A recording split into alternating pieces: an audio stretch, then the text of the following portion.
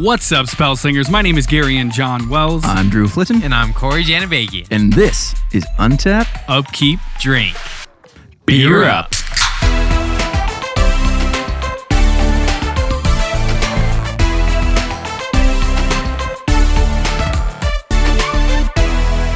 Hello, everyone. We're back with another episode on Pioneer. Today, we're going to be diving deep into it, talking about some meta formats and all that kind of stuff. If you've committed like we have, this is the episode for you. We're not really going to talk about what's good, what's bad. We're in it. Yeah, we're just going to be talking about decks in the most generalized sense. We're going to be talking about very few cards, and if we are, we're not really going to go deep dive into what the cards do. It's more just like, these are the decks that we see being popular or being prominent, and kind of why those are going to be popular or prominent. Yeah, like a lot of you have already seen, a lot of these new Pioneer decks are just old standard decks that have been revamped and reinvigorated with new cards from other sets. Which is basically exactly what we talked about on the last episode. Yeah, it's just super standard. So real quick, we're going to be talking about the meta, where we're at in Pioneer. We're going to talk about some specific predicted decks that we're going to get from Standard, kind of what we think is actually going to be built. We're going to talk about some sleeper decks, see if there's anything special that might come out that we maybe didn't see popular in their standard rotations. And a little bit of what we kind of hope. Yeah, most of them are wishes more than they are predictions, but there's some goodies in there. And then we're going to wrap it up with just what's going to happen as we move forward with Pioneer. Yeah, but first, let's get into what we really care about, the beers. Dan beers. So first one on the list here, we've got the Bat Scratch from Rogue Ales. The Bat Scratch is 6.7% ABV and has IBUs counted at 54. Ooh. So what I love about this can is that on the back here, we've got this star of all of the things that you want out of an IPA. You've got, your tropical flavors, citrus, pine, bitterness, and malts. And they kind of list on here is high in the tropical flavors, high in the citrus, and a little bit in the pine, a little bit in the bitter, and just a touch of the malts. I think that's my favorite thing about all of the Rogue cans and bottles is they have that star sort of graph, just outlining kind of the flavor profile. Yeah. So straight off the nose, it's very tropical, very fruity, a little bit of citrus. Yep, it's a hazy IPA, and it says dedicated to the legend. And it really is hazy. It's beautiful. And what a goddamn can, too. Yeah, that can's great. Ooh, boys. This one's really fucking good. For an IPA, yeah. I love me some hazies. Y'all know that by now. But this, it has this a little bit of subtle bitterness towards the end. But right up front, you get these beautiful, fruity, little malty touch, but just 100%. You're talking about tropical fruits, a little bit of citrus fruit action going on there. Finishes with some piney kind of, I guess, resiny almost kind of, but not the bad part of the pine resin kind of idea that we talk about. And just finishes with a nice, subtle bitterness that just kind of lingers for a little bit. It's a good one. That's the IPA that I always look for. Oh, yeah. It smells like an IPA, but it tastes like just a bunch of citrus, which is exactly what you want to look for in a hazy IPA. Yeah, just that fruit note just really carrying through. Super strong. Yeah, it's very hop forward, but in the best way possible. Yeah, I like that their diagram was more tropical and a little less citrus because I taste a little less of the acidity and more of just those sweet, kind of bright fruit flavors. Exactly. Yeah. That's a good beer and for the hops an IPA, as well. for sure. Bring you that smell, that citrusy kind of smell to it. I like it. All right, the next one we got on our list here, we got the LQD, which is the... Corey, I'll let you read it because there's a lot going on. So it's the Creative Liquids is the brand, and there's this big LQD logo on it, and it's a hard green tea, and this is the passion fruit one, and it's actually distributed by 10 Barrel. Oh, I did not know that. Out of Bend, Oregon, so shout out to them. Hell yeah. So Cool. I love tea, and I love ciders, and so this is a hard green tea cider. So the ABV is 5.2, and the IBUs are unlisted, as it usually is with a lot of ciders. So I'm diving in. Yeah, so I had this one originally. I was at Tap and Fill in Idaho Falls, and they had this one on Nitro, which I was like, anything with Nitro, I was immediately just going to, grab a taster of. But this one blew me away. It was so good, so smooth.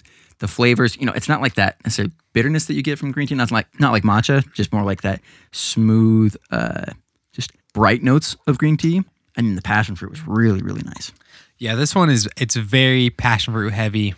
You do get a lot of the bitterness from the green tea, a little bit of earthiness from it, but it's passion fruit forward, and I really like it. Now, I'm kind of curious to see what the difference is between the nitro version that I had and the normal carbonation. I would want to taste the nitro because it's already really, really smooth. But I think the difference is that It is- you the can nitro definitely- gave you that creaminess. Almost. yeah, you can definitely tell it is a cider because it's very crisp. Oh yeah, it's like a fucking passion good. fruit juice. Yeah, it's just like drinking some nectar. Yeah, but then the like lingering aftertaste is almost like what you would get from a bitter IPA, but instead of being that pine gross hop flavor, it's like that nice dry green tea. Yeah, Ugh. that just Ugh. earthiness coming through.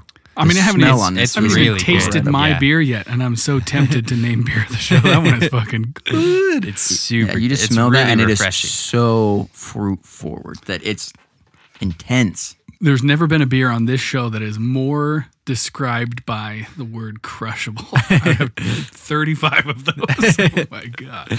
Yeah, I Damn. mean it's as good now as it was when I first tried it. I'm not saying something. The last one on our list, Gary, is another one that I've had. This one I saw just based on its name, and I was just like, nah, I mean, I gotta order that. You've got the Oscar Blues 1050. Yep, says right on the can, the Oscar Blues 1050 Imperial Stout. This dog will hunt. Oh, That's damn. It's gonna I take definitely, you down. yeah, I definitely put the right person on the right beer here tonight. So clocking in at 10.5%. We got a not a wee heavy, but a fucking heavy boy. Yeah, it's 1050, as in it's 10.5%. Yeah, and 65 IBUs. So we've gone from hazy IPA, juicy and tropical, to a green To tea that's 0 sweet and IBUs. delicious, to a goddamn dark. That's a 50 plus SRM. That is just, Yeah, she dark. you can't get through that. She dark, she thick. That's 2 C's on that thick Looks too. pretty creamy. Got some good head. Yeah, Ooh, the yeah, head on that's that one was pretty. Yeah, it was large and in charge. Uncontrollable and brown. I'm getting mostly coffee. Very, very bitter, which you would expect at 65 IBUs. It's super sweet, roasty, toasty coffee, like a tiny bit of chocolate, but just, I mean, it's 100% malt. Just smelling this, Yeah. my immediate thought is just, this is gonna be a good episode, boys. Like we're all gonna enjoy ourselves. But yeah, the nose is roasted malts, a little bit of coffee. You get a coffee bitterness, a chocolate sweetness, some malty sweetness, and it has this kind of mouth coating Oh, yeah. It's mouth feel that just like it just wants to stay there. And no just hang out for a discernible bit. hops. You can definitely smell the alcohol on it. Yeah. All right, guys, let's move on to the meta. What's going on? Bruh, what the meta, bro? What is the meta? What are we looking at here in Pioneer? Yeah, aside from what's been played on MitGo, there's not really a lot of like paper tournaments, especially in our area. Like Pioneer's still pretty under wraps for the most part. But I think your question that you wrote here is key, right? Bad modern or better standard? We kind of talked about this already in the last episode. I think we all sort of agree that it's sort of a better standard. Yeah, and I think from just from that episode and from the release of, or I guess the announcement of Pioneer, it definitely seems to be leaning far more in that direction. Like Yeah. any of the decks from Modern that you would want to bring to Pioneer, like you just have these dumbed down versions that really are lacking the punch that they have in Modern, whether it be because of, you've got listed here, Tarmogoyf, Primetime, Ad Nauseam, Faithless Looting, all key components of the decks that they're a part of that you just don't have access And by losing those key points, the build around becomes significantly less good. Yeah, like there are cards that you can, sub in for Faithless Looting, but none of them are going to have the power level that Faithless Looting does. Yeah, it was banned for a reason. And you've got another one here, Gary, and it's just Dredge. Yeah. Like as a concept, you can't really do that right now. Yeah, Dredge exists Pioneer. as a deck because of the original Ravnica set with, surprise, the keyword Dredge. Yeah, and And since unfortunately- they didn't bring that back, you can't really. Yeah, I you can was make a gonna say. pseudo Dredge deck, and people are trying. They're definitely pushing it. Yeah, there's definitely like that self-milled deck, and we'll see where they end up. But for now, we just don't see that as like one of the decks. And unfortunately, because new standard sets also go into the pool for Modern, I doubt that they're going to fucking push it because you're just helping that Modern deck go crazy. Yeah, that's the thing, that Standard helps Pioneer way more than Standard helps Modern out at this point. Yeah, Because- and if they want something to impact Modern, it's going to have a massive impact. But But that means that it could just pull Pioneer just straight into the dark end of just like, oh, okay, this deck has to just be banned out immediately. Exactly, yeah. It's a very slippery slope and fine line that Wizards is walking, but I think they're on the right track with what they're doing.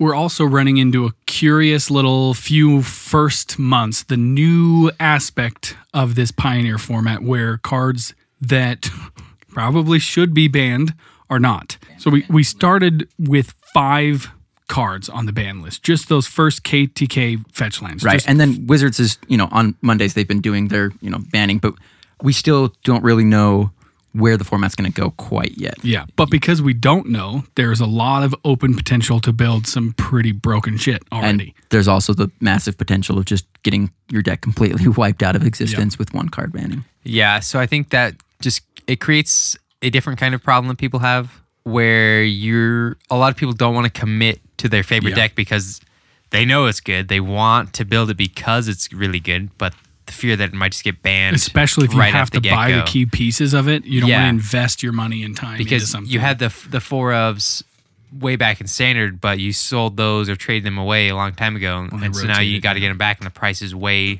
higher. I think that's one of the reasons why the Joyer Storm deck was so just interesting for me is because I know that any of the cards that I buy there, most of them I can still play in Commander.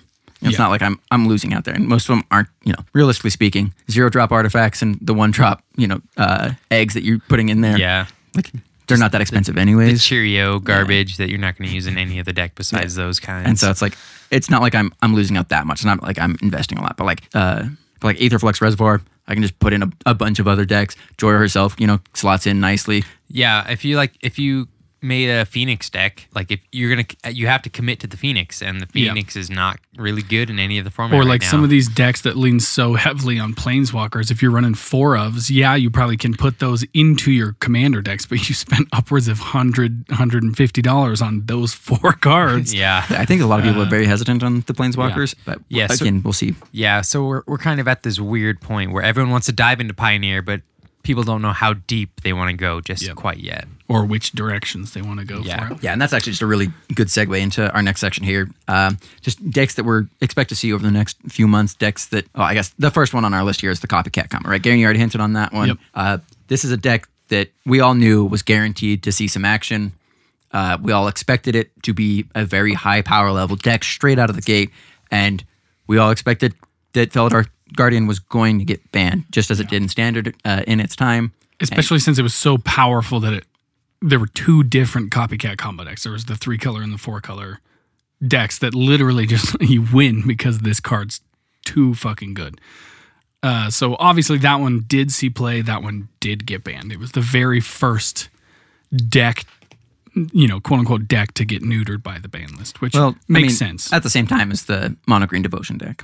True. Yeah, I think there's a point that you have to look at. There's some red flag cards in Pioneer, and these are cards that got banned in Standard for a reason, because they sort of changed the whole meta and directed it in a way that was powerful towards them.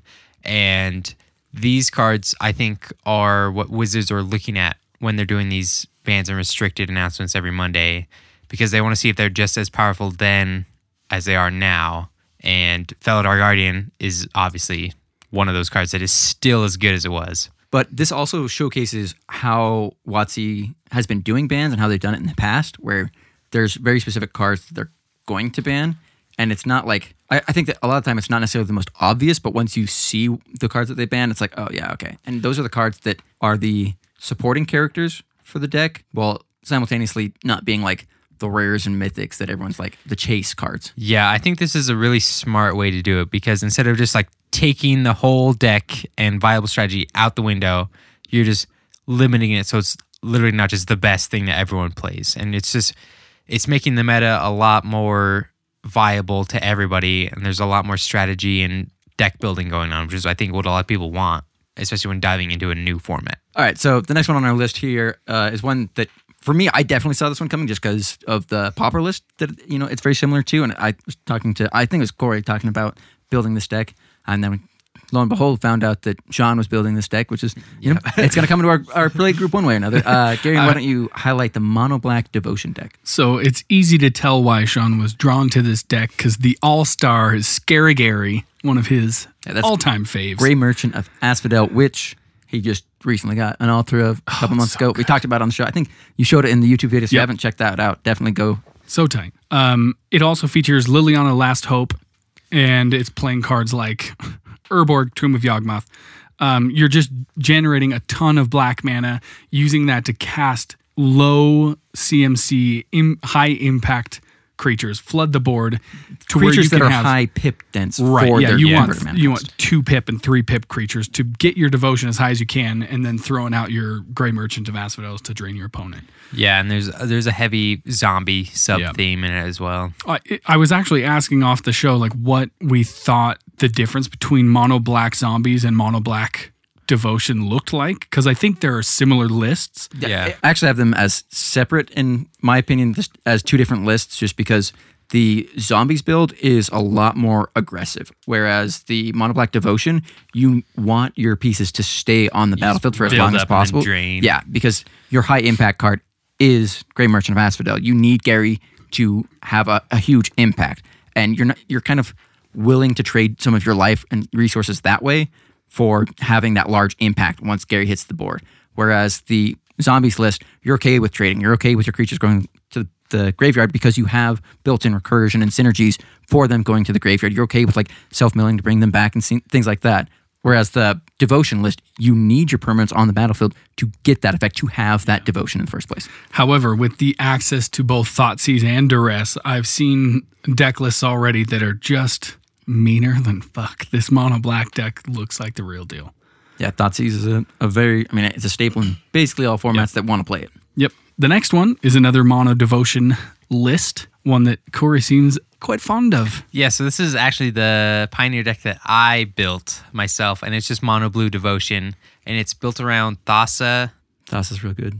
and just it's use Tempest Djinn and Master of Waves specifically to just make a lot of just people on the board and just large flyers. There's Cloudfin Raptors and Siren Sword Tamer, a lot of disruption and just tempo sort of strategies.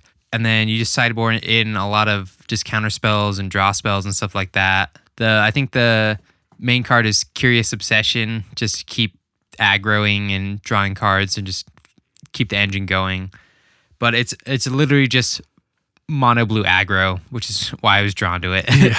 It seems weird, but especially looking at your list, I mean, it's brutal. Yeah. Everything cares about blue pips and it's creatures on board. It's got great evasion. It's got some crazy scalable threats. I mean, it looks hella good. Yeah, I think the only problem is that, like we talked about, running legendary creatures, and Thassa is just so good that I'm running 4 of her in the deck, and just having 4 legends, it might mean you have a lot of dead cards in your hand, which I think was going to be the main problem with the deck. But aside from just mono blue answers. Individual problems, yeah. Yeah. But the thing is that at least Thassa enables you to have that scry effect, Yeah, to where Thassa- you can put Thassa on the bottom with your other Exactly, Thassa. yeah. Thassa helps. Plus, of all the colors to be least affected by that, blue with the amount of card draw that you'll have at your disposal. Yeah, as You'll far be as able to mono color refill the hand, yeah. Yeah, and another reason why I wanted to just build mono blue is that I didn't want to buy a bunch of shocks and check lands and fast lands and stuff like that, which they're a worthwhile investment for sure. But I just wish I just you wanted would have bought them a while ago. Yeah, I after the spike, but I just wanted to dive in Pioneer as soon as possible. Yeah, which is why I personally in our group built a version of the next deck we're going to talk about, which is another mono deck, though not a devotion deck. It's the mono red burn deck, and there's actually a couple different ways that I've seen people building this. You want to tell people about it, Drew? So Mono Red is one of my favorite just cross-format decks. It's always a good. staple. Yeah. Like, I will force Mono Red in basically every draft that I can if I think it's going to work. I always, if I'm playing like a new cube, I'm going to force Mono Red. If I'm playing with you and I've not played your cube, I'm going to play Mono Red. Sorry, that's just going to happen. There are very few monocolors you can run and not just guarantee a success or a good time. Yeah, at least as far as like cube or Yeah, just limited limited environments. environments. Yeah. So burn shows up in basically every format, like you're saying, and in a new environment like this, it's a very kind of safe pick because you know what's kind of going to happen with it. You know you know what the key players are, and especially for someone who's played it for a while, you know where your like replacements are going to be, and you also know how to play it. It's not one of those things where you're like, oh, I hope that this new little strategy works. So you're fucking smashing face. Yeah, it's not like I'm like putting together pieces from across the history of Magic and being like, will these work together? It's like, no, I'm playing this card, I'm turning it sideways, I'm attacking Does you, this do and then damage? I'm gonna kill you creatures, and Yeah. then I'm gonna kill you. It's like, so what I love about this is that for me, I would look, and I think this is kind of the advice I've given you, Gary, and with the deck is that I would look at the Kaladesh Amonkhet block standard environment because you've got things like the Soulscar Mage, you've got Bomat Courier, but then you also get to bump up that environment with your Monastery Swiftsphere from the Khans block, Eidolon of the Great Revel, which is just, for me, it's one of the best red cards in the existence of Magic because it just has so much potential just to do so much for you. Yeah, I think Burn, out of all of the Pioneer archetypes, is one of the best to just take the best Burn cards from every set that's come out and just like, yeah, I'll run that. Yeah, I'll run that. Yeah. Instead of just like, I'll take this deck and modify it with a few cards from other sets. You can literally just take the best Burn card from every set and run it. And there's always something. Exactly. In every there's set. always support for it. Yeah. And so recently, just talking about that, we've got Torbrand, Thane of Red Fells from Eldraine, which, I mean, that card, I mean, I want to build a commander deck around if that doesn't tell you like how awesome it is. Yeah. Make Burn and Commander, it's great. But I think that he just like has the potential to bump up the mono red Burn deck and just all of a sudden just you put him, you land him, and you just turn the clock quickly. So I think that it's very compelling to play this. And it also has a lot of support for the Gruul and the Boros version of this because Boros adds that white weenie strategy. You can do tokens, things like that, a little bit of go wide. And the Gruul gives you Riot, among other things, which is just a very strong, also gives you that, was it the Riot card that lets your creatures have haste or Riot, which having that extra haste, if you don't want to play creatures specifically because they have haste, this kind of gets around that and enables that strategy, or just makes your creatures bigger, which, I mean, if you're just going to turn smash face anyways, like giving them a little bit of power and toughness boost, it's going to help you there. And then the Burn to back it up, of course, is just classic red. Yeah, I think that might be one of the best parts about Pioneers, that you can literally just choose a keyword and it's like, yeah, I want that keyword in my deck, and then just pick the cards from that set and put it in a deck you already have established. Yeah, what's awesome is that we get prowess back because WotC's been phasing out prowess because it's good. Instead of whenever you cast a non-creature spell, they've been putting whenever you cast an instant or sorcery, and so they're very limited in what they're allowing. And so now we finally have prowess, which is, I mean, there's a reason why they're phasing it out. Yep. And now we got it back, which is awesome. This next deck is one that I never got to experience in Standard, but that scares the shit out of me just via its reputation. Yeah, the mid-range Abzan decks, specifically those that were built around Siege Rhino. Siege Rhino. Like Siege Rhino has kind of had this meta-warping play around that everybody knew when KTK was really. If people are bugged about Oko right now, go look back at when Siege Rhino was in Standard. It's literally exactly the same as far as what it's doing to players. Like top fives are all fucking Siege Rhino decks. Like, it's crazy. I think the difference is just that Oko's way harder to remove. That is a thing. Like turn 3 Planeswalker. They made a better Siege Rhino. Right. Yeah. But yeah, the Abzan mid-range deck is really great as well because what are mid-range decks trying to do? Land very efficient, good threats, have amazing removal, and the Abzan deck, like you're playing white, black, and green, which black and green gives you Abrupt Decay as well as Assassin Trophy. White always just has very good removal in and of itself. Like we have so many good removal, good threats, and also the Planeswalker package that you see in mid-range decks. Like we're talking about Elspeth, Chad, Liliana, like we've got so many and when I say Chad, I'm talking about Gideon here. Yep.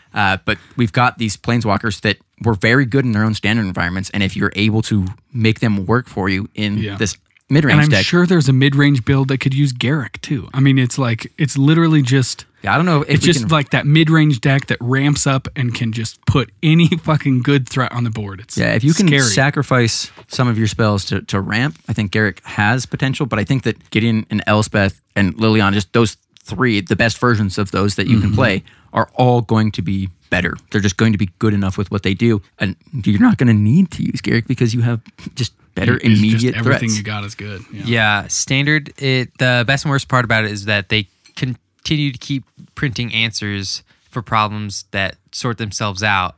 And with Pioneer, you can just take the answers and the good cards, and especially in an Abzan deck, which has access to a lot of the best answers, you can just run all of them. Yeah, you run the answers and the threats that they were built to Exactly. counter. Yeah, and like in a monocolor deck, you just get the good stuff and the value stuff. But in a multicolor deck, which are harder to pull off because of the KTK fetch lands, Yeah, the banning there. which is the reason why they banned them. I think they foresaw that all of the good cards could be ran in those decks, so they made them just a touch harder. Dude, if the fetch lands were legal, this would be the best deck. It I would- think Abzan mid-range or... it would be three think- color plus decks Yeah, it would would- just run rampant. Yeah, I think the because three-color with decks would just the be- devotion decks and the mono red decks, they have a very linear, specific way to win, whereas these mid-range decks can pivot on a fucking dime. Yeah, and they're- Well, just that's start the advantage removing of what threats. mid-range is in Yeah. general. Like, Yeah. we covered it in our archetypes episode. The reason why mid-range is just so good is because it can play the aggro strategy if it needs to. If it needs to get under,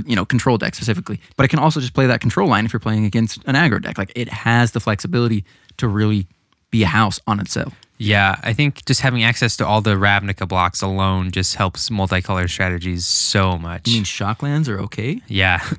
So the next deck we got is an all-star, and it's just Is It Phoenix?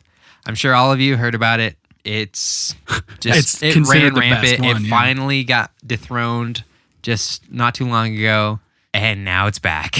I will say, it was a pretty cool deck, and it's Oh, yeah, it's Inception. dope. Like, it's a really fun deck. It's weird that you're so excited to just throw your threat into the bin and then bring it back just so the fact that consistently. they haven't banned Treasure Cruise. Yeah, okay, yeah. Seeing the It Treasure And Cruise- just Through Time. breaks a second and makes it just the top spot in the meta. The one that I kind of find interesting here is the one that Garion was initially looking at building, which is the I want to Abzan build it Rally now. deck. Yeah, I still want to build it because Abzan Rally seems like such a fun combo deck for the meta that we're walking into. I don't think people are prepared to deal with it, but I also don't know if there are enough tools to make it work quick enough to win. I think that a lot of people are going to be running Grafdigger's Cage in their sideboard, and so this would be just hose you. But anyway, the Abzan Rally deck is built around Rally of the Ancestors, which allows you to pull creature cards from your bin onto the battlefield, and then you exile them. But you usually don't care about that because you're playing this kind of pseudo aristocrats style with this self mill, Yeah. and so you're just trying to dump as much as you can from your library into your graveyard, bring them back with Rally of the Ancestors, and then hopefully you've milled aristocrats pieces. You've got like Cartel Aristocrat, Cruel Celebrant, Zulaport Cutthroat, and with all of those together, you just sacrifice a bunch of your creatures, you drain your opponents, ping them, whatever, you just go to town. Yeah, this is the exact opposite build from Abzan mid-range because you're not trying to land threats, you're not trying to protect anything, you're just milling and trying to play, rally, and combo off in one turn. That's really why I pivoted away from it. It's because I knew that if people were playing efficient enough decks to land threats, if this couldn't win on turn 5 reliably, it was never going to win because it doesn't land good threats and it doesn't have removal.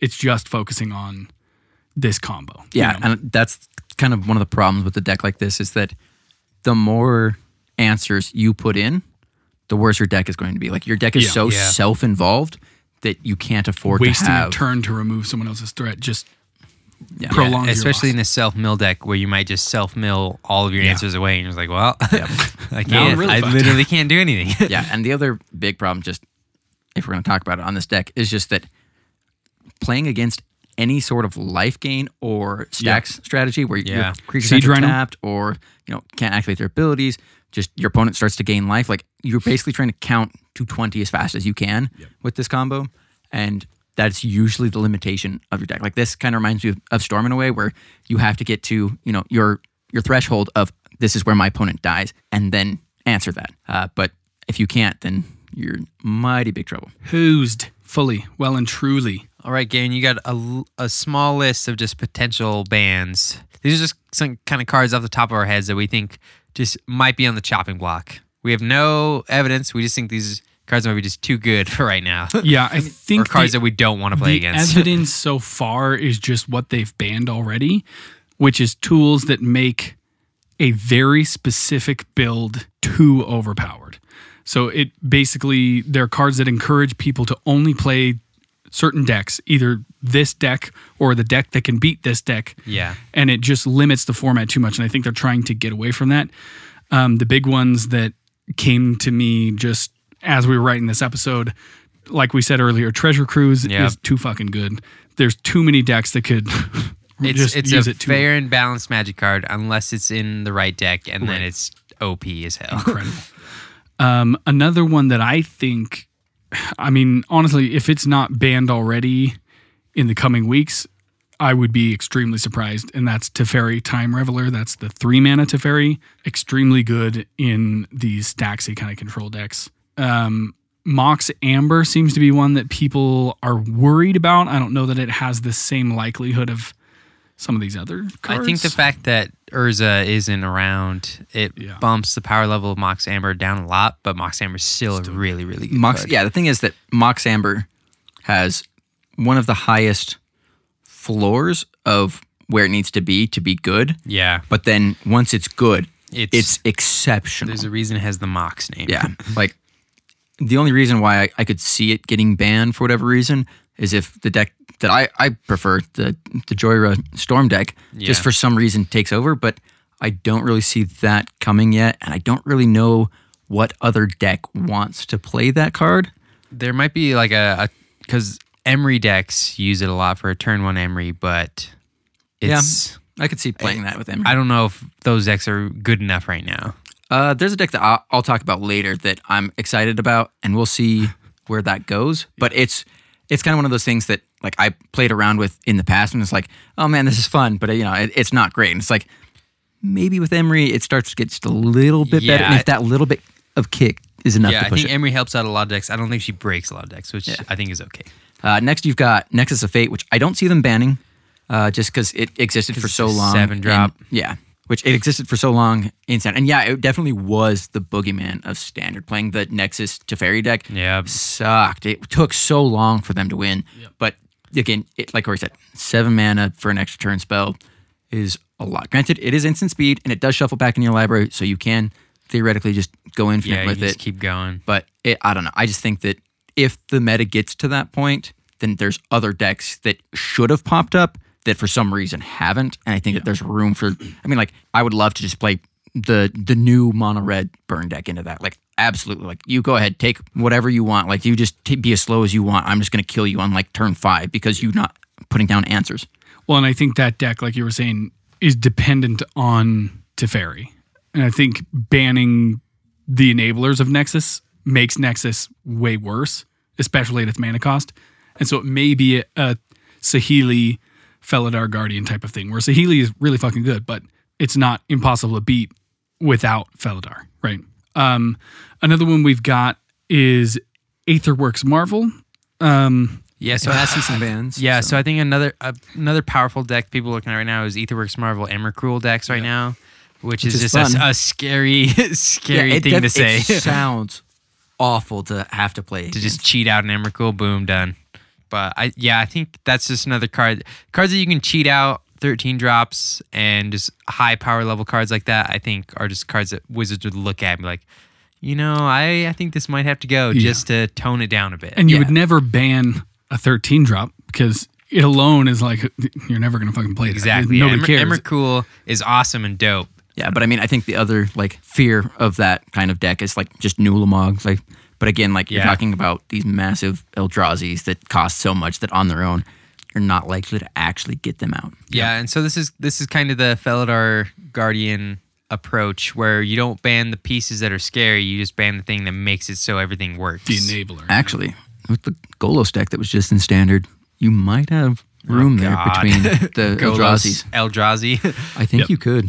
I mean, you have five color Eldrazi. The next one we got on here, to Terrence's chagrin, is Prime Speaker Vannifar, which obviously is a less good birthing pod. But I think what people are worried about is what can come out in the next sets that will make this more and more broken. I think that Wizards is very acutely aware that Prime Speaker Vannifar is a bad birthing pod, and they are very cautious as to what they're going to print with it in standard, especially. I think after it rotates out, maybe we might see some stuff that's a little more spicy. But I think in general, they know that they printed Birthing Pod Creature. Yeah. Well, and I think that's why they're worried about getting banned, is that eventually Wizards might want more freedom to do more with what they're printing, but they can't because this monster exists in the format. And they know that giving it the right tools will make it. Yeah, it's kind of weird gross. to have the idea that this is fair pod, but it really is. Mm-hmm. Yeah, it's one of those cards. It's as soon as it hits the board, you're like, yeah, okay, next game. Yeah, but Let's I think go. that because we haven't seen it take over standard. Like, I think that if it was going to make a massive impact, it already would have. And especially with Oko now being so prime, like all of a sudden you can start your 1-drop just by getting rid of an Elk or something like that. Like, I think that we should have seen something come of Vannifar if she was going to, but I don't think she's going to make that I hope impact. so. I don't want to ever play against Vannifar. Oh, really? Yeah, I don't like Vannifar. The next one on this list is Rally the Ancestors. We talked about that already. I don't think this has any threat of getting banned. No, I don't I think so the deck either. has to be good enough before it ever becomes a threat. But it is one of those pieces that was extremely scary in Modern, where it's alone a combo piece that can really wreck the format. It's one I of those just don't cards think that it has has. potential, Yeah. but there's no precedence for it. It just doesn't have the tools yet. Yeah, But it's I on think people's it's radar. also just a late game combo where you have to do a lot of steps Yep. instead of just win on turn 4, Felidar Guardian combo Yeah. kind of thing. Yeah. So one of the cards I put on here is just Approach of the Second Sun. And That was a fucking boogeyman. It of was this the format, for sure. boogeyman. Like the few stints that I have in Standard, one of them was during Approach, and I was like, yeah, this is why I don't play Standard. Yeah, because Approach I just was played. so miserable. I've just to play. it literally was miserable. Like I would sit down and was like, I can't do anything. I'm just gonna sit here until you draw some more cards and end the game. Yeah. And so this is less of a this card's really good and needs to go. It's just like I don't want to play against this card anymore. It's unfun to be a part of the game. It's unfun to watch that game. yeah. Because I don't see him banning it. I don't see where this deck really Only if like, it has any becomes legs. extremely popular. But it's got to, it's really got to fucking start to top 8 everything. Yeah. Yeah. I don't see them taking a stance against it. I hope it doesn't come back. Just because it's not fun. I just think that Blue White, Esper, they just have better tools to play a more consistent game than relying agree. on Approach. Yeah. Corey, you have, I think, my favorite thing I've seen on this list so far is that you are suggesting something a little bit different. Yeah, so Wizards of the Coast on these Monday announcements, they've been treating them as banned and restricted announcements. And I think that is an important note because a lot of people just like, oh, they're going to ban the new card. Oh, they ban Felidar Governor. Oh, they ban Oko. Just all that stuff. I think restricting cards, especially in this new format, would help the longevity of it a lot. Because maybe if you could only play one of these busted cards, so maybe one time you get your cool combo off, or if just one time you do that awesome thing and you win the game, I think that's a lot more balanced and fair for everyone as opposed to just saying, hey, you just can't play this card anymore. Do the kind of like the Vintage as to Legacy, where Vintage you have your restricted list, but in Legacy they're actually banned. I understand bannings and I understand where they're coming from. I just think restricting more. I think you could restrict a card to either one ofs or two ofs as a precautionary measure, and then if it's still the boogeyman, then you'd be like, nope, it's got to go. Yeah, see, I really like that. I like that too from a WotC standpoint and a player standpoint Yeah, because it feels a lot better when you say, oh, God, my favorite. Yeah, I just bought 4 of this card and I can't use it. I can still use it, but now I know that I should be looking at something else to build because it's on that list that I know it's potentially get banned too, Well, yeah, but instead of also it just sucks showing to, up. Like, have WotC, come in, slap the card out of your hand. You're not allowed to play that versus just like, you can play it, but this card's good. it's very good, and we need to restrict the power level of that deck that it's integrated with. Yeah, so I hope going forward they have a lot more restricted announcements and not necessarily less ban announcement, but just they look more at the meta as a whole as to what they're doing. I think they picked a good spot to start Pioneer, so I don't think there's going to be as many bans as maybe people fear, but because it's brand new and they haven't really banned a whole lot yet, there are going to be bans for a little while. I think they might neuter some of the top tier decks just at the beginning just to get the format going, so it's not like, oh yeah, we're just playing against Is It Phoenix and Super Friends again? Like, yeah, okay. So I think they're going to try and push that a lot more, but I really have no idea. Well, we've kind of gone on a little bit longer than we normally do before taking a break here, but let's dive back in to these beers we've got. Honestly, I think we got a bunch of winners here. Oh, These yeah, are all these beers are really good. Yeah. Corey, I am so impressed with you. You have maintained some composure and control by not destroying I that am thing. sipping this as mildly as I can, even though it's one of the most delicious ciders I've ever had. Yeah, you literally pushed it away from yourself for like 15 minutes here while we were talking and just like kept on like kind of reaching up to, and then you're like, no, Don't wait, touch no. it. Don't. Gotta chill. Yeah, so I had the Creative Liquids hard green tea passion fruit cider. Which is from 10 Barrel. It's from 10 Barrel, Which, I mean, is we all know dope. we love 10 Barrel. Yeah, 10 Barrel is great. And it's still so damn good. It's so refreshing and crisp. Gimme. You get a little bit of that earthiness just from the green tea flavors, God, but just smelling you it just is get just so like, much I want a the passion candle fruit. made of this. And I don't Yeah. like candles. Like, give me like that air fresh. This is what I want my car to smell like. Yeah. I love passion fruit and just it's hard to get good passion fruit tasting things. 'Cause I agree. It's really artificial and garbage. Yeah. But this, they really capture it really well. Like, this is kind of reminiscent of the cider, or not the cider rather, but the sour that Sean and I had years ago Yeah, from I Zion's. wish and I- we have been hunting that thing. And I wish think I this could is have it. probably the closest thing we'll ever get again. yeah. It's just so damn Dude, good. that is It's so so refreshing. good. And it's clean and crisp, and it's Yeah, and like not dry, but it has like a dry finish because the green tea is just like cleansing. Like it's so easy and to you can drink. see from all the pours we did earlier, there's no head. Yep. It's There's just no carbonation, really. no It's carbonation. smooth. It's so smooth. All right, Garen, you have Dude, I would in- totally drink like so many. In complete contrast to what I got, you have the darkest beer 1050. have. We've got the Oscar Blues Brewing 1050 Imperial Stout. 1050?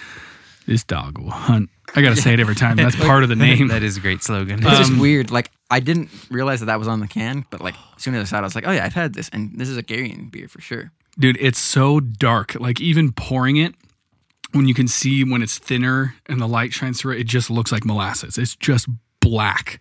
And You know, the old test that we have is like, it's like, how dark is it? You know, hold Can it you up to see the the light. light? Can you see the light? You can- No. Like, you could, like, yeah, I think the scale goes to 50 on the SRM, and that seems like a 50. it's a fitty. Just malt, sweet, dark, bitter coffee, kind of roasty, toasty, delicious. I mean, It's hard to go from the green tea to that. but it's not the worst But contrast. That is my problem. Oh, it's delicious. Like, it is very good. It is roasty, toasty, malty.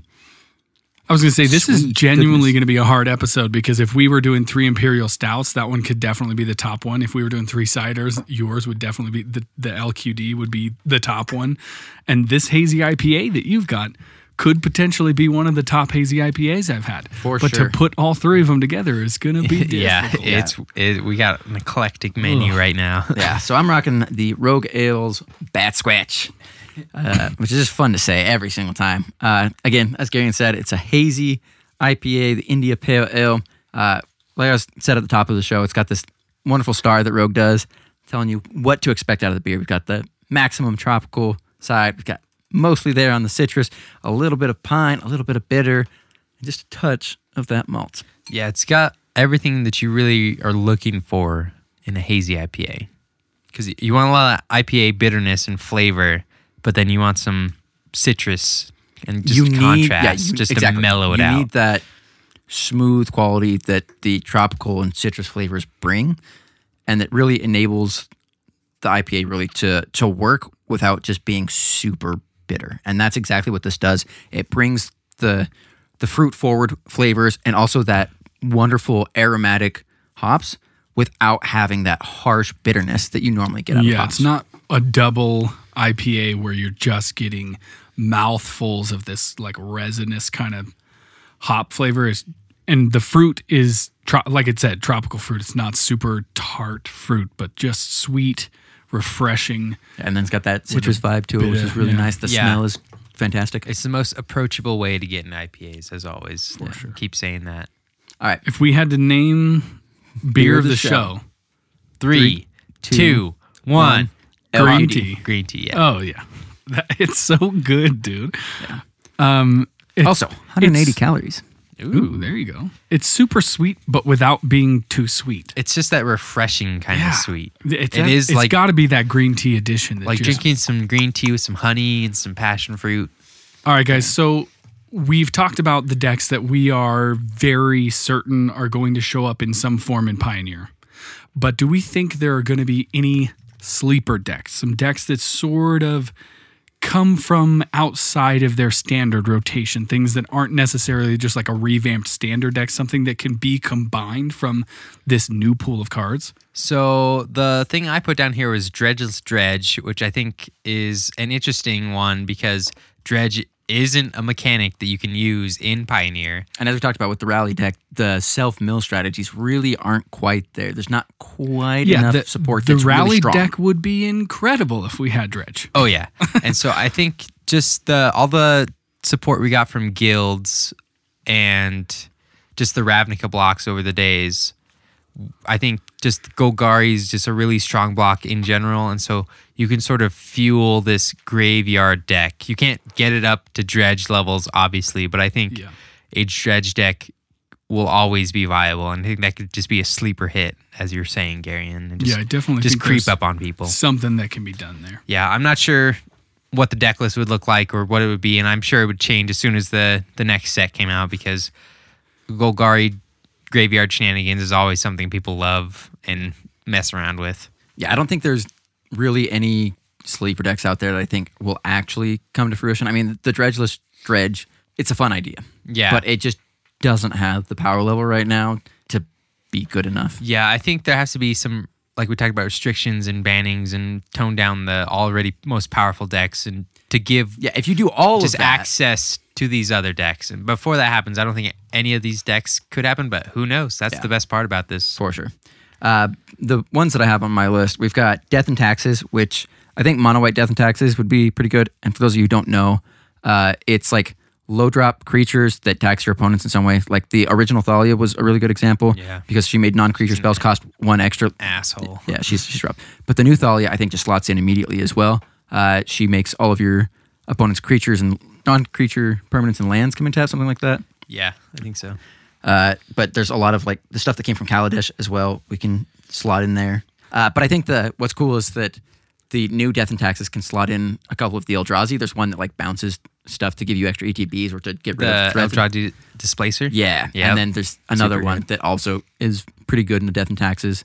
I think that the Hardened Scales deck, I talked about it last episode, I think. Yeah. But basically, Walking Ballista, Hangerback Walker, Hardened Scales, throw Yeah, in dude, I Mining was convinced Constrictors. that Walking Ballista was not in this format. I was like, oh, thank God we don't have to deal with that because I was looking at the symbol and I was like, wait. Oh, No. no. Yep. No. Yeah, I think Steel Overseer. Oh, yeah, that was the and other card that I talked about. There's a couple really good artifact, just Yeah, the synergy deck. cards. Yeah. But yeah, like the +1/+1 counters are very strong, plus just the very good cards like Hangerback Walker and Walking Ballista. And then you also tie in the fact that we're playing black-green because we're going to play Mining Constrictor, so we already have access to Abrupt Decay and Assassin's Trophy, Yep. as well as like Fatal Push and things like that. Like the deck has so much potential for it. Talk about using Assassin's Trophy and Abrupt Decay. I think Oh, that here we Sultai go, Control guys. Yeah. is going to be really good. I mean, I basically was looking at black-blue and I was like, yeah, but what if we added these two cards? What do you have? Some of the best removal spells. Dude, Turns out, if I wasn't so scared to drop $400 on a deck in Pioneer, this would be the Sultai one I Control? would build. Yeah. Yeah, for Oh sure. yeah, that'd be such a. You fun have deck. everything in this deck. yeah, and if you throw the green out and replace it for white, which I don't think you have any reason to do right now, but Esper Control is usually pretty good, and I think that there's a lot of pieces throughout Pioneer that you can slot in decently well. And I think there's probably an optimized version of it at this point, but I think that Esper Control just has potential. We talked about it a little bit earlier, but Mono Black Zombies, I think there should be a build out there that is good enough to compete. Whether or not it's going to be like the top deck, I don't think so. Yeah, I mean, Gravecrawler's back. Like, you should be able to do some stupid stuff Yeah, with Gravecrawler, Gravecrawler. Relentless Dead. Yeah. I mean, Liliana, or Liliana. Liliana. Yeah, that was the one. Sorry.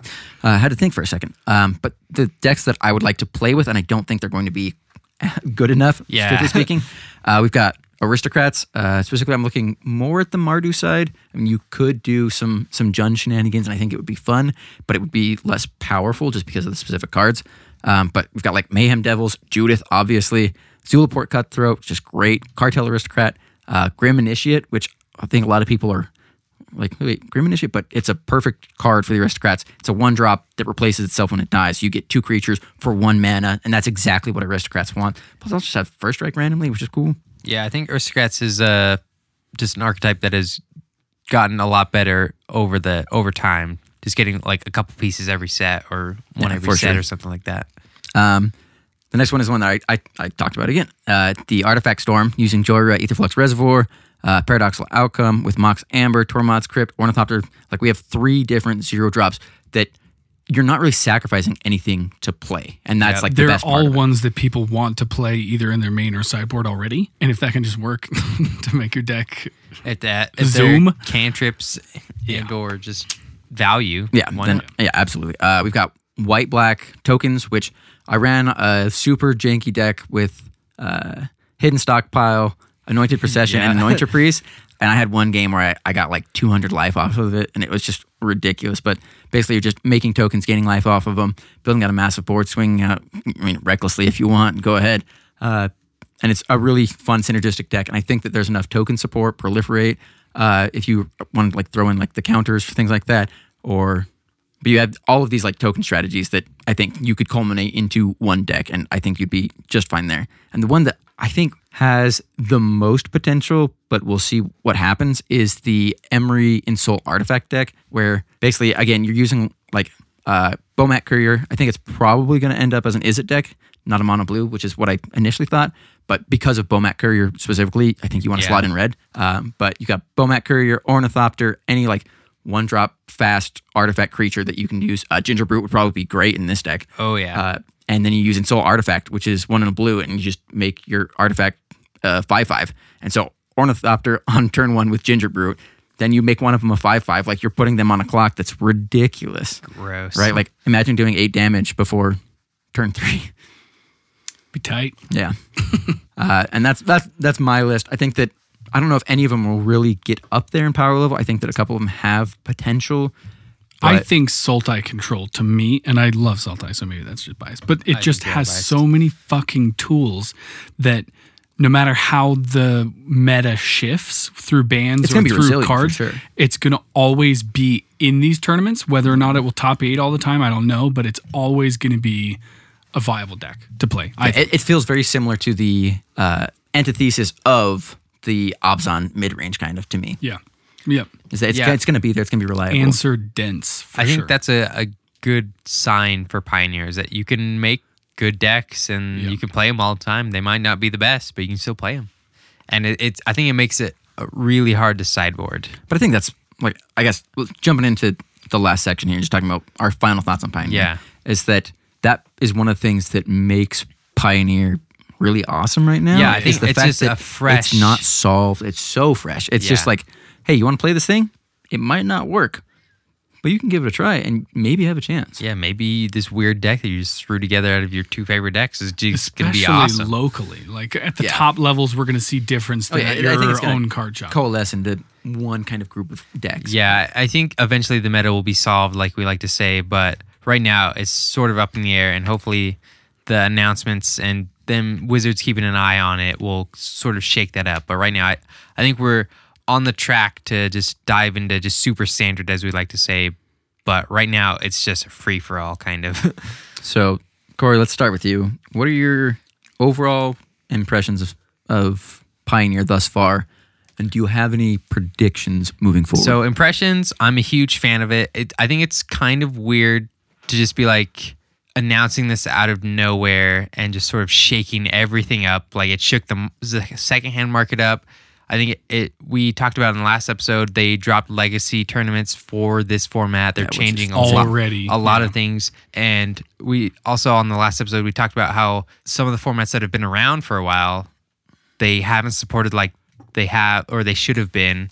And Pioneer, out of the get-go, they're supporting way more than usual. So they're really pushing it. So I think it has a really good chance to succeed and stick around. And I'm not really a standard or a modern guy, but I have a Pioneer deck, so I think that's just a sign. Just for our local play group. Yeah, anyways. that I'm interested, and it's just a different way to play because I like playing limited and drafting and cubing and just those one-on-ones and just fast. You never kind of know what you're going to get because my problem with modern and standard is that the meta is solved, and if you're not playing the best deck, then you're just getting stomped. And right now, at least at the beginnings of Pioneer, the format isn't really solved. It's just you can just throw together a good deck and go and have some fun. So I think right now Pioneer's in a really good spot. I'm not sure how far down the road it's going to stay there, but I hope that Wizards is going to be on top of the banned and restricted announcements and We'll keep it certainly find out over the next few and months. keep it fun for everyone. And I understand that a lot of powerful cards are going to get banned, and that's just how it goes. So you got to sort of be careful which decks you make right now. At least as far as cost is concerned. Anyways. Yeah, but I think that Pioneer's here to stay, and it's going to be a fun and awesome format. What about you, G? Yeah, I agree. I'm pretty optimistic. I mean, this will probably be the last episode we do on Pioneer specifically, unless some At least crazy in the stuff immediate comes future. up. Yeah. Yeah, I mean, maybe we'll touch up on bans throughout our episodes if something, comes out that is exciting. But to me, it just seems like it's going to be, it's going to succeed. It just feels like WotC has its entire might. If other formats die in the wake of it, be damned, they don't care. So I think it's here to stay, and I think it looks like a fun format. And I don't know, man. I'm excited to build within it. I think there probably are other sleeper decks that we don't know about that at least in local metas we'll stumble across it and be like, what the fuck are you doing? And they're like, damn, that's pretty good. So I think at least for now, I think there might be some silver bullets, but I think that they're going to be few and far between. yeah. But I just think it's so wide open that people can build the way they want to and still have fun and not get 0-5'd, Yeah. So I think it's a good thing for us Magic players. I'm stoked, as you would say. And yourself? I think I'm most excited that new formats are going to have an impact on Pioneer more than what they have on any other format besides standard, obviously. Because you look at Modern, and it's Modern, we're looking at the best cards for the best decks, and if they don't have that, then it's just kind of do they have any cool reprints for other formats? Yeah. Yeah, you just sort of comb through. It's nah. Yeah. I'm good. And so I think that it's exciting to have a format where new sets really do actually matter. Commander, obviously, we're always keen on whatever the new legends are, right? Yeah. And that's obviously directed at us as Commander players. And that's because it's not solved. You can do whatever you want. Yeah. It can still be Yeah, powerful. and then I think we talked about it earlier. We just got Torbrand, which makes Burn good. Yeah, which is Burn has never been good in EDH, and now it's finally yeah, good. Yeah, Burn is a meme. But yeah, it's just, I think that Pioneer opens up a lot of potential. And I know I've said this over and over again for the past 3 episodes, but that's the word that Pioneer represents to me is potential, because we don't know exactly where things are going to go. And Pioneer's going to get solved. You can get over yourself if you think it's not. Yeah. But right now, it's fresh, it's new. People are excited about, which means that we are going to get new, crazy, weird deck lists that just pop out of nowhere. These rogue deck lists that could take down a tournament that are absolutely shit otherwise. But exactly, yeah. It's just people are going to have fun with it, and I think that's super important because people look at Modern. And it's oh, I need to build. Is it Phoenix? I need to build Dredge. I need to build Prime Time. Prime Time. Yeah, exactly. They have these very specific decks that they're looking at. And when I got into Modern, it was oh, I get to play Storm. And people are Storm's not really that good in Modern right now. I'm just fuck you, I'm playing Storm. Yeah, I was I don't care. This is a mechanic I never really got to play with, so I'm finally going to get to play with it. Or the Aristocrats deck is just I get to play with Innistrad cards, which is what I was super excited about because I got into Magic after Innistrad. And I was this is one of my favorite sets that I play with in Commander. I'm so excited to play with this strategy that's built around this set. And so I think that Pioneer represents a lot of that kind of golden-eyed youth, you're just so excited about the potential that you can get out of it. And I think that that's what I'm most excited about. And I don't know what to expect from the future, really, aside from the fact that eventually it's going to get solved. I just wish it didn't come at the cost of other formats. And Yeah, I agree. Fuck you, Legacy. Yeah, right? Whoa. Man, I wish I could play Legacy. That's coming from a poor Legacy kid, would yeah. be super fun. Oh, God, yeah. it has to be fun. Or it's just the least fun, and that's why no one wants to get into it. I think overall, especially in our play group, but just in the community, Like, the outlook is positive. I think this is going to be a cool format. It's a fun format, especially right now. People are excited to play it and get in there and build. Yeah, if you're thinking about getting into Pioneer, do it now. Yeah, absolutely. Find a cheap deck that you can play that you're confident with, or just find, your play group and like get your friends into it so you have someone to play with, because now is the best time to get into a format, right at the beginning of it, before it's solved, before all of the decks like are figured out and where the spikes on the card list are going up. Like, yeah, they've already spiked, but a lot of it's starting to come down. Like, figure out where you want to play, how you want to play, and just go for it now. So we like what I want is for you guys out there listening to drop us the comments on Instagram, Twitter, definitely YouTube. Like, let us see your build. If you're a deck stacks guy or a tapped out guy, send us your link to your builds. We love looking through cards and builds. We do a lot of research for the show, just, kind of like a job, but we really do like to sit around and look at fucking cool ass decks. That's the one thing that's the most fun about Magic is just looking at cards. Yeah, that's why we started the podcast. We're like, we're doing all of these things already. Let's do this, And so, Garen, you missed out Facebook, but we got some fans on there as well. That's true. Facebook as well. Yeah, shoot us up.